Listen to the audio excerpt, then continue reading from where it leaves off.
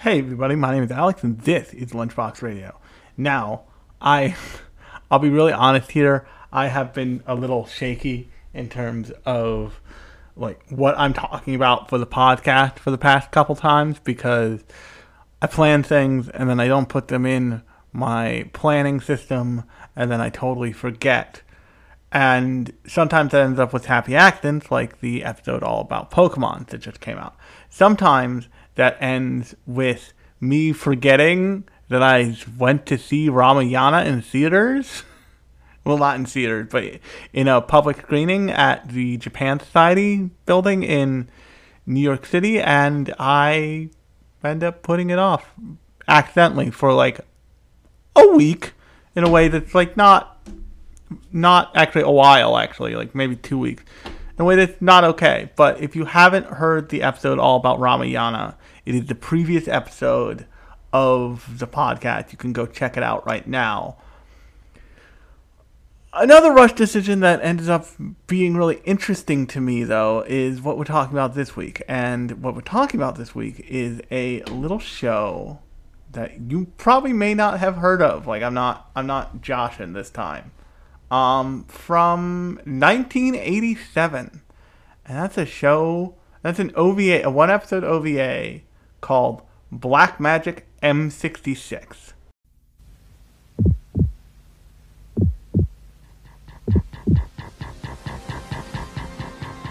When Sybil, an investigative reporter, intercepts an emergency military transmission, she has to deal with the deadliest killing machines ever made.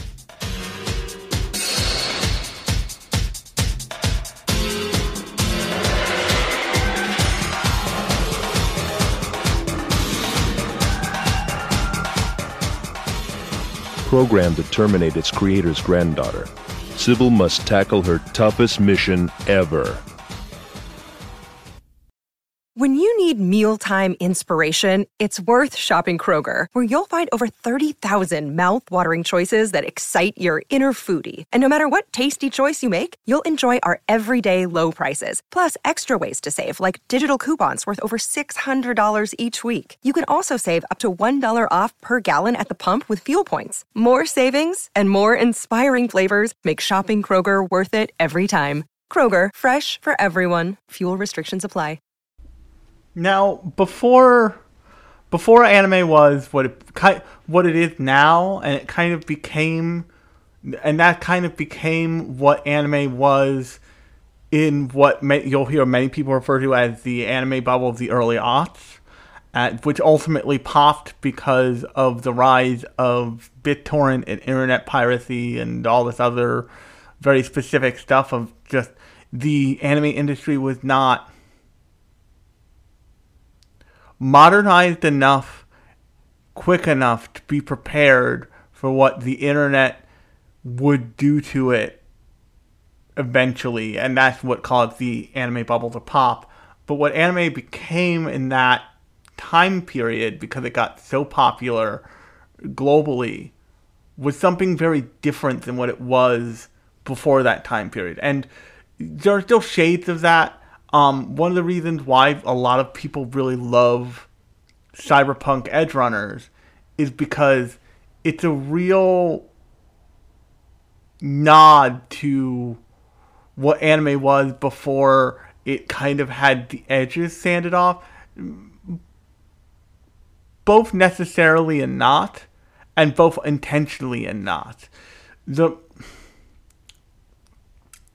The vibe, if you will, that anime had before the 2000s was much grittier, much more male-centric, and much more violent. And by male-centric, I mean, like, we're gonna get some boobs on screen. Don't you worry about that, young man. Like, we're gonna do right by you. And it also reflected a real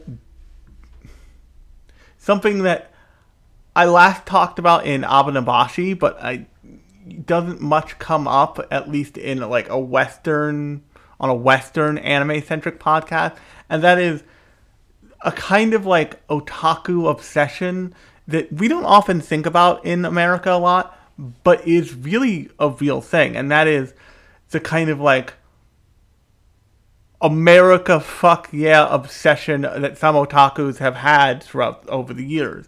If you want a great hilarious take on this, you can go watch, I forget what episode of Abanabachi it is, but I posted a clip from it on Instagram, and it went nuclear basically of like over the course of a day, because people were like, what the fuck is this thing? I've never seen this before. Like, this is like anime intentionally doing a send-up of like American culture in a real way, and that particular episode of Abanabashi is that whole thing. Like, that's the whole deal. It is a send-up of American culture in some really weird, minute, detailed ways, and also in like broad strokes. Like later on in that episode, they like essentially have a snakes on a plane plus Die Hard scenario, which is wild. But it oftentimes what we forget is that lots of anime was really nerd focused via the way of America and the military, and like that's not a focus that you see so much, that you see in anime oftentimes now. And a lot of like what you would identify as a military otaku, they are taking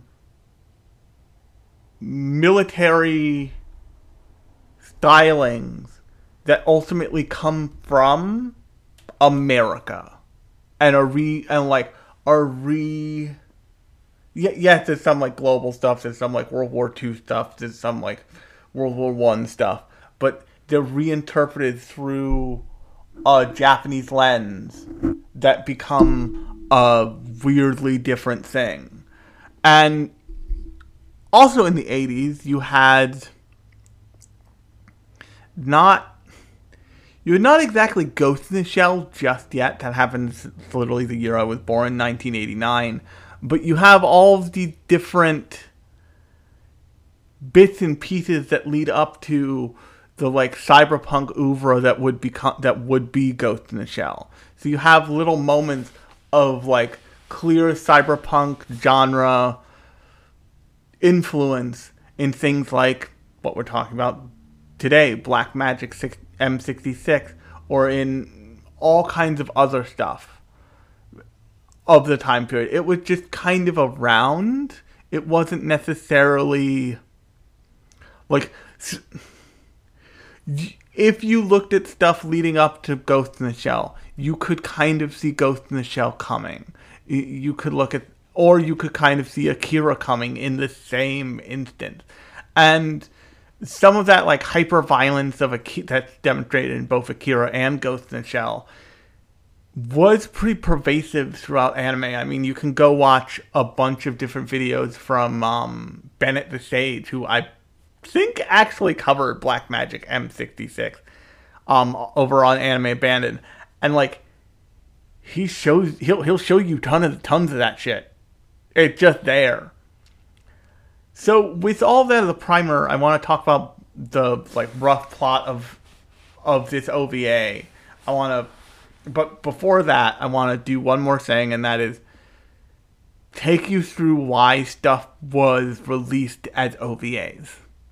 So we're used to a kind of the kind of censorship of the FCC here, and that basically means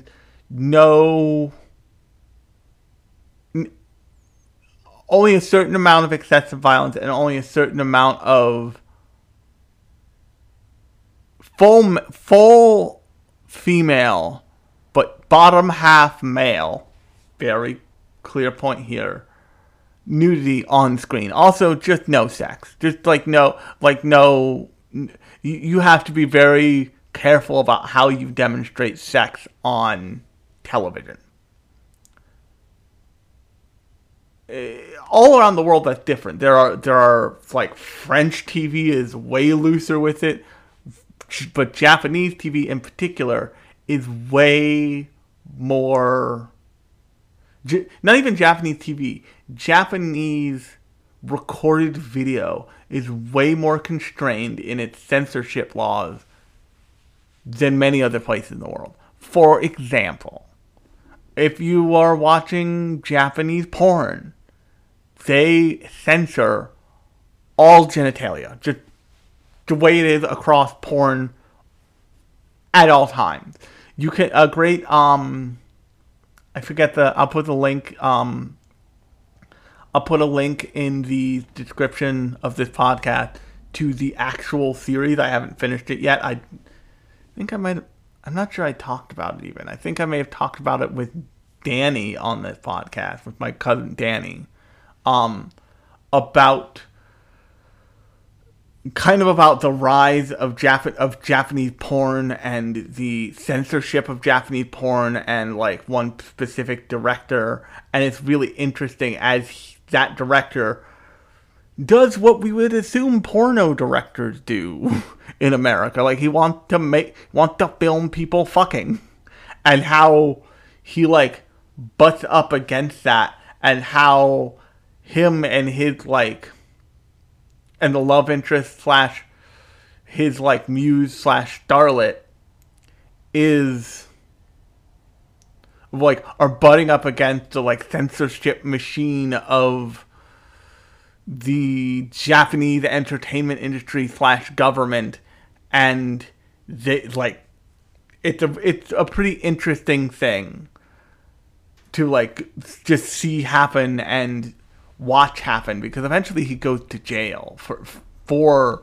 essentially violating censorship laws. He goes to jail a couple times. I think in a couple different countries actually. But basically the censorship rules are way different in Japan. And so if you want to get away with more, not get away with all of it the way you would in America if you release something on video, but if you want to get away with more, you just don't have a TV broadcast. You just release what they call an only video animation, hence OVA or OAV, only, I forget what, only available on video or something. But an OVA, an only video animation, means that it went straight to video, went straight to tape or straight to DVD. And that means there's no broadcast, and that means that they can get away with oftentimes OVAs are limited runs, meaning I think the longest OVA series have been a full series, like 13 episodes. And you can look at things like I think Goku-sen its original run was an OVA. I think it got another series later. Tenchi Muyo originally was OVAs, and that's how they got like tits on screen in the first episode. They did those as OVAs. So the first 13 episodes of Tenchi Muyo were released direct to consumer. They weren't aired anywhere. And like I keep saying, that let them get away with things like top half female nudity, like some of the more suggestive plot lines, stuff like that. And that is the kind of space that Blackmagic M-66 sits in. So the basic premise of this one episode OVA is a reporter named Civil picks up a distress call from the military in this like in a future city setting, and this distress signal is this military like, hey, we fucked up and we let loose these two androids. And these two androids are M-66 units. And eventually they do kill, pretty early on in the OVA, the first one. One of the two.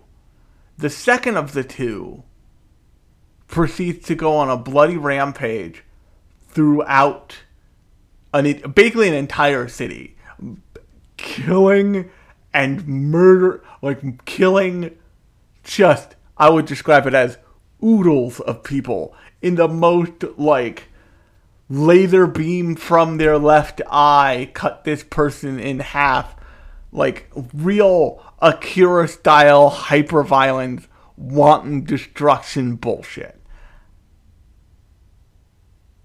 And because it's an OVA, because it's a one-episode thing, you get what at the time would have been something akin to a movie budget. And I think the thing is 45 minutes long, but let me see if I can find the runtime here. But it's the budget of it lets them do stuff you don't get to do in other ways. This is another reason why lots of things that go the OVA format go that way, is because they can do a limited run and they can do more with it. A great example of stretching your budget actually is from Studio Trigger's first huge work, which is FLCL, which is not FLCL, which is Kill la Kill. Alliterations will get you every time. And Kill la Kill, they have a whole character who is essentially paper cutout animation, because they spent their budget other places. So they came up with this stylistic moment of this character, I forget the character's name, who is an absolute nightmare, but is basically like a paper cutout being moved across the screen. For lack of a better term. For lack of a better, visual explanation. And it strikes you as funny. It fits in with the overall feeling of the show. It's not doesn't stand out too much. But if you know what's happening, you know what they're doing there. Here, there is no such compulsion to have to do that. They're pouring money and talent and time into I just looked up. It's one 48-minute episode. So you get these great moments of animation and these great cuts that you wouldn't necessarily get in other... If this had gone a different way. If this had been stretched out to 3 episodes, maybe. If they had made a whole series of this, if they made a whole 12-episode order of this, you wouldn't get something that looks like this. Especially in the time period when this was coming out. This was... I think this predates Akira. I know that this definitely predates Ghost in the Shell, and I believe it also predates Akira. So, what... And I want to be clear, this also predates what you would refer to as the golden age of anime, which includes Akira. It includes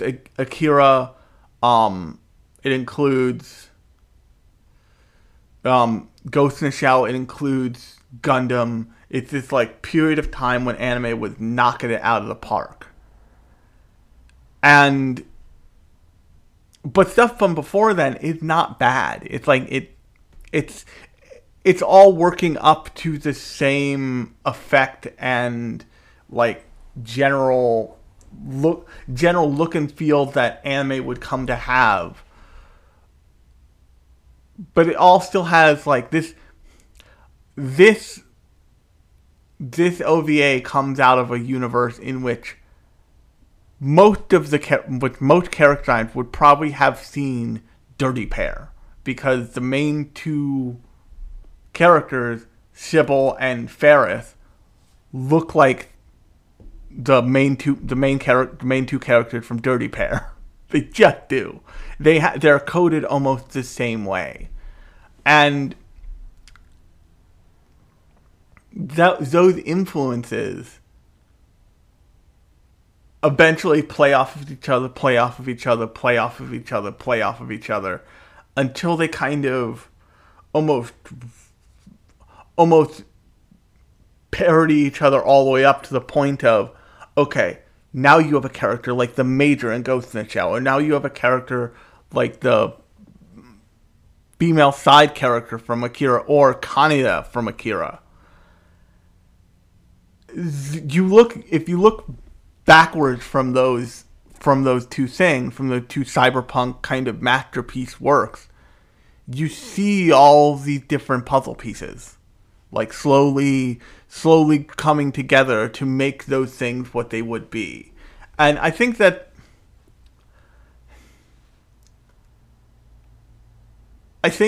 and I've started using we started taking a look at Midjourney in my office. I work for a landscape design firm, and we started looking at it just to mess with it and see what like ideas we could put in and get out. We have no intention of using that artwork ever, but it's an interesting way to see something interpolated immediately and see like, oh, do we like this? Is this like a starting point? We would never use that stuff to show a client. We could do that work ourselves, but it's right there. And so I've been messing with it for like maybe about 2 days now. And even I can see when I throw something in, like I threw in an insane query, an insane request of it. I said, okay, show me a Gundam made of cherry blossom petals. And it did a pretty okay job. But in like the mechanical design of what it was doing as a giant robot, because it knew enough not straight up give me a Gundam. It like gave me a giant robot, but like the chest design of the robot, parts of it felt like it was taking pieces off of the Bumblebee head design from the Michael Bay Transformers movie, doing some like computer filtering and sticking it onto the side and making that a pack, because I could clearly see like, oh, this is the camera lens of Bumblebee's eye, and then this is the full eye socket housing from what mechanically what his head was, just like ripped off of him and slapped onto this thing. And that's really interesting, but it's not the things that all of the AIs that you're seeing all over the internet and all over the media right now, because there's a genuine gold rush and like Cold War scenario happening with AIs between tech companies now, is they are not truly interpreting what you're seeing isn't true interpretation of their of your prompt. It is mixing and mashing. It is take a piece from here, take a piece from there, take a piece from here, take a piece from there. Even if that is slight little brush strokes in the shape of a little cartoon panda that you may have never seen before, but almost certainly looks like something else on the internet. And that's why artists are suing this, but artists wouldn't sue Mamoru Oshii, the director of Ghost in the Shell, even though this came out beforehand, and you look at a character like Sybil, and then you look at a character like Motoko Kusanagi, and there's a very clear link there. Mamoru Oshii had definitely seen Black Magic M-66, but he hasn't. But the Van Gogh quote is really true here. Good artists borrow, great artists steal. What Van Gogh's really talking about there is he's talking about inspiration and drawing inspiration and points of inspiration from things that came before you, from what you would call the old masters. When you compose a drawing, if you you know that it will be more appealing if you use the golden ratio. So you go find the golden ratio grid and you overlay it and you put it in the background and you draw to that. That is a form of stealing. It is using that concept, but it's also a form of reinterpretation. It's using that concept to your advantage for your end piece. And that's what I think is really interesting about Blackmagic M-66. It is so clearly one of the pieces that led up to the cyberpunk moment we have all come to know.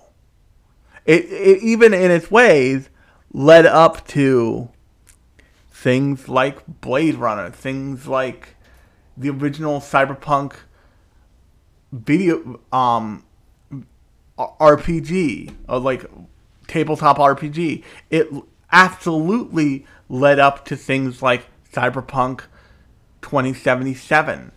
Those things do not exist without this existing first. And I don't even know if this is available anywhere. I have an old it's available on High Dive. You can that's even better. You can go if you have a High Dive subscription, and if you don't, it's like $5, and it's High Dive is packed full of really awesome shit. I have my own personal digital copy from the dark days of this, but you can go stream this on High Dive right now. It's one episode. It's 48 minutes. It's worth your time. If only it's hilarious because it's a hard R for violence and profanity. But it's an old dub, which means you get some really funny moments, like the scene where the military is like, okay, this fucking weird nightmare murder robot is loose. We need to kind of like cordon off the area where we're pretty sure it is. So like it can't kill more people than necessary because it's already killed so many soldiers at this point. The major, as he's credited in on my anime list, is like having his men set up a roadblock, and he's just kind of pissed because his men are morons. So he just like screams at one of them. He's like, "You be more prominent. I don't know. Fucking do your job." And it's just like it. So there's some like weird. This was definitely dubbed in like the late 80s, early 90s of it all. So it like you'll hear some voice actors you have definitely fucking heard before is what I will say. What's his face? Professor, I think Professor Slade is Prescott Simmons. Let's see who else Prescott Simmons has played. Prescott Simmons has been in Samurai Champloo. He has been in he's been in Ghost in the Shell. He's been in Ghost in the Shell Complex Second Gig. He's been in other shit. He'd been in Cyborg 009, the Cyborg Soldier. He was in the Big O. Oh God, I need to get to who the hell he was, because he's also been in Akira. That just showed up. Which Akira came after, and this is a good point here. Akira came after Blackmagic M-66 by a year. So it is there's a direct connection there. I think he's also he's in a Ghost in the Shell thing. If you've seen, he's straight up in Ghost in the Shell, the 1995 film. If you've seen a cyberpunk thing, a famous cyberpunk anime, you'll probably recognize his voice, and like I perked up and I was like, what the fuck? What are you doing here, guy from Akira? What are you doing here, guy from the Big O / most cyberpunk anime? So they're like, but like the thing to know there is,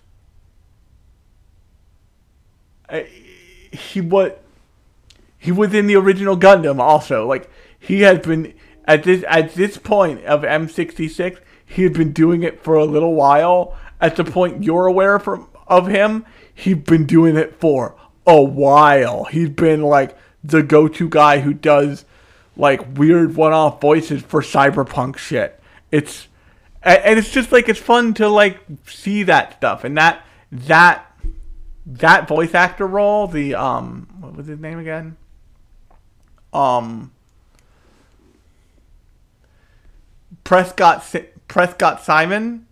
Prescott demonstrates what I'm talking about here. It demonstrates that M-66 is clearly a building block to Akira, and then to Ghost in the Shell, and then to Standalone Complex, and then that branches out to things like all the other cyberpunk media that you're probably familiar with. And I know it can be kind of a drag sometimes to go watch this shit, to like go put up with this shit. But on some level, this is the reason you do it. You do it because when you go back and watch something like Akira again, or you go back and you watch Ghost in the Shell again, or even you watch something like Cyberpunk Edge Runner, you'll have more of an appreciation for it, because you'll be like, oh, that little piece of mechanical design feels like the M-66 android from Black Magic. Like, if you look at the M-66 android here, you see what starts to almost be Lucy's mechanical design in her character design from what's it called? From Studio Trigger in Cyberpunk Edge Runner. You see this kind of androgynous design that is in something like Ghost in the Shell. You see like I said, in Sybil's design, you see reflections of Dirty Pair in both Sybil and Ferris. But you also see what would become the female supporting character in Akira. You see moments of the Major in Sybil that would become Motoko Kusanagi. Like, Motoko Kusanagi, bad bitch, military hardware wielding, kick-ass, full-body cyborg murder queen is very much a trope that had existed before you get to Ghost in the Shell. But then, if you want to like ride this train all the way to the end, you can take the character type of Motoko, and you can see that reflected and reinterpreted, and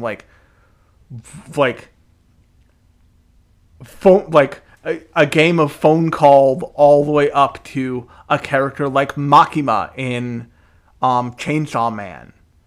Oh, and also another side of that coin is a character like what's her face, the one-eyed girl. Oh, I forget. Himino from Chainsaw Man is also a slight interpretation of moments of Motoko's character in Ghost in the Shell Standalone Complex, when the kid like asks about whether or not you can have sex with a cyborg body, and Motoko is like, "You want to find out, kid?" And he realizes his question was fucked from the jump, and is like, "No, please God, no, I'm gonna leave now." And those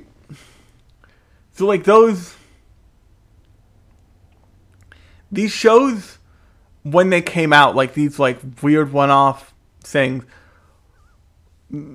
came out not necessarily in piles, but close enough to in piles that they can be easy to miss. And it, as with any media, and I'm just as guilty of this as the next guy, you don't always want to go looking back at this type of stuff. Like, it's stunning to me that, and I don't know what this means about the new Trigun because I haven't kept up with it. I'll probably try and catch up with it maybe when it's finished, because I have a feeling the way I'm going to make it through that thing is I'm just going to have to shotgun it. I'm just going to have to suspend disbelief for like a day and shotgun that whole thing into my face, because that's the only way I'll be able to do it, because I have the same issues that that Cosplay Fiend, who I've talked to on this podcast and is of the same kind of generation of old taku that I am, that Bennett the Sage is, that my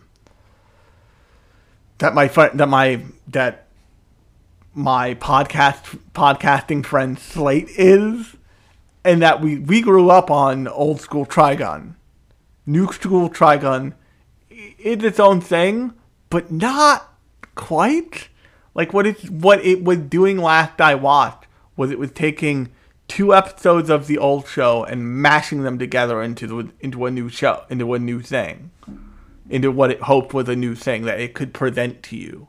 And it felt weird to watch. A bunch of otakus either put that aside and didn't watch it, and what lots of people are doing is they're going on to Crunchyroll, since they're both on Crunchyroll, and they're finding the old show, and they're rediscovering that old show because something new has happened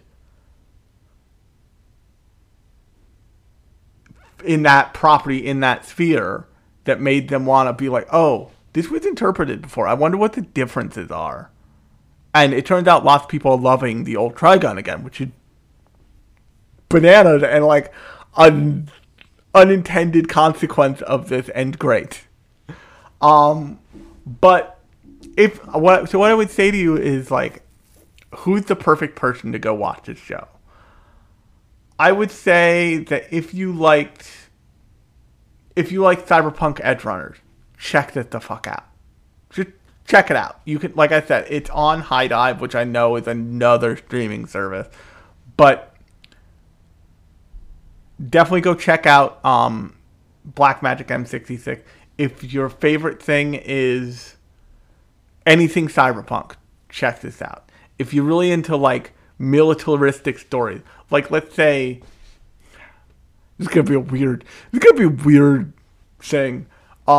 If you like the new reinterpretation, the new adaptation of Spriggan, maybe go check out M-66.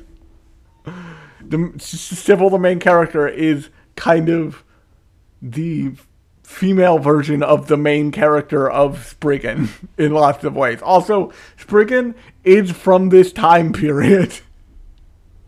It was just readapted around now to be for a new audience. But like, there's an original Spriggan that exists that you can go watch. Also, I don't think they have the original Spriggan on Netflix, but you're welcome to look. But I found myself sitting and watching this. Yet I'm recording this day it comes out, for once, like an irresponsible asshole. Watching this and just like kind of marveling at, like, this is a starting point for the much more well-known things that came after it. Like, Akira is considered to be an animated masterpiece. Ghost in the Shell, the original print of Ghost in the Shell, not the weird new one where they added in some computer graphics, and certainly not fucking the live-action movie or Ghost in the Shell 2 Innocence. Ghost in the Shell 2 Innocence is so strange. Ghost in the Shell is also considered to be an animated masterpiece. This has those moments in it. There's a great moment where Sybil, early on, where Sybil shows up at Ferris's house, because it turns out the basic jumping off point of this is Sybil is a freelance wartime reporter, and she discovers a military plane crash, and this military plane was carrying these two M-66 murder robots, murder androids, basically. And their base programming wasn't set yet. But what was set is the test programming, where they just needed the robotics designer who you meet later. His name is Professor Matthew. Professor Matthew needed a person to throw into the programming to just have a target. And like a fucking idiot, he throws in his granddaughter who lives with him, Ferris. And so these things are on the loose, and they're intended to be out there killing terrorists, but they are targeting essentially a teenage girl. And basically hijinks ensue, and it becomes this keep this girl alive at all costs scenario of Sybil and Ferris basically running from this big naked murder robot lady that is trying to kill them with just everything it's got. But it's also it had no sense of urgency. It's just an ever approaching force. And the military following closely behind, trying not to die and trying to fucking murder this robot. If that sounds like a good zany time to you, definitely go check this out. Once again, it's on High Dive.